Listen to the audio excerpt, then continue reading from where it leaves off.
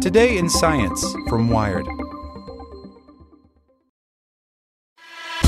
Here's today's spoken edition of Wired. The Lab Making Robots Walk Through Fire and Ride Segways by Matt Simon. Benefits of robots. 1. They never get tired. 2. They can lift very heavy things. 3. They can walk through controlled conflagrations on college campuses. At least that is the robots in and around roboticist Jessy Grizzle's lab at the University of Michigan. Specifically, Grizzle is working with a remote-controlled biped called Cassie, a research platform that roboticists are using to master bipedal locomotion. So Grizzle isn't just making Cassie walk through fire, he's experimenting with other extreme use cases, like riding a Segway.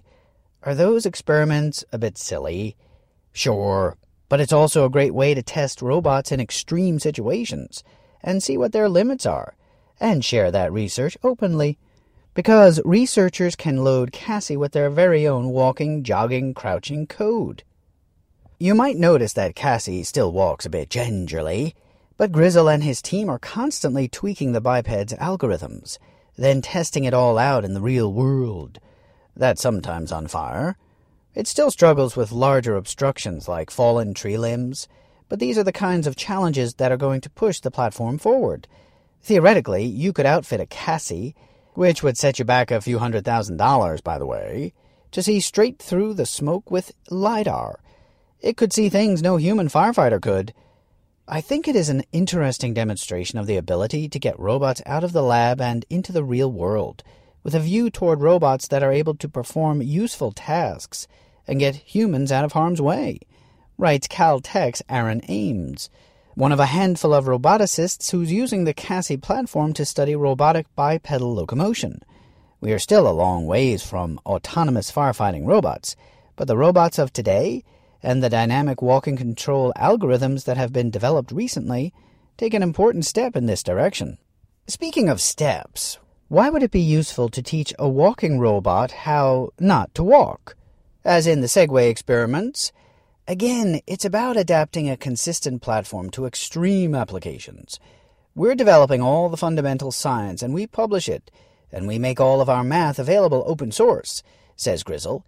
Others take our work, they've seen it proven in our videos, and then they're confident when they implement it on their machine. So if a researcher really wanted to send their robot on a cruise through a crowded tourist area, they'd know that it can ride a Segway just like you do, by holding an upright position to keep its center of gravity over the machine, then leaning forward or backward to accelerate or decelerate. Plus, unlike you, Cassie can't freak out and overcompensate and end up on its butt. Now, you've probably seen Boston Dynamics' Atlas robot doing backflips and thought, well, that there is as good as it gets. Why bother with Cassie? Well, Atlas doesn't come without its downsides. Its hydraulic actuators are strong, yet necessarily bulky. Cassie, on the other hand, is a slimmer electric design.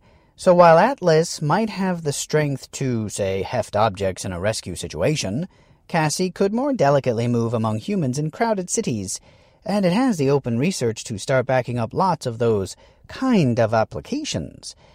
Bit by bit, researchers like Grizzle are getting Cassie to move faster, or better tackle uneven terrain, or climb steps. That will undoubtedly help build a world where bipeds move more confidently among us, whether that be walking through fire or, sadly, stealing our Segways. Actually, go ahead and take the Segways. They're all yours.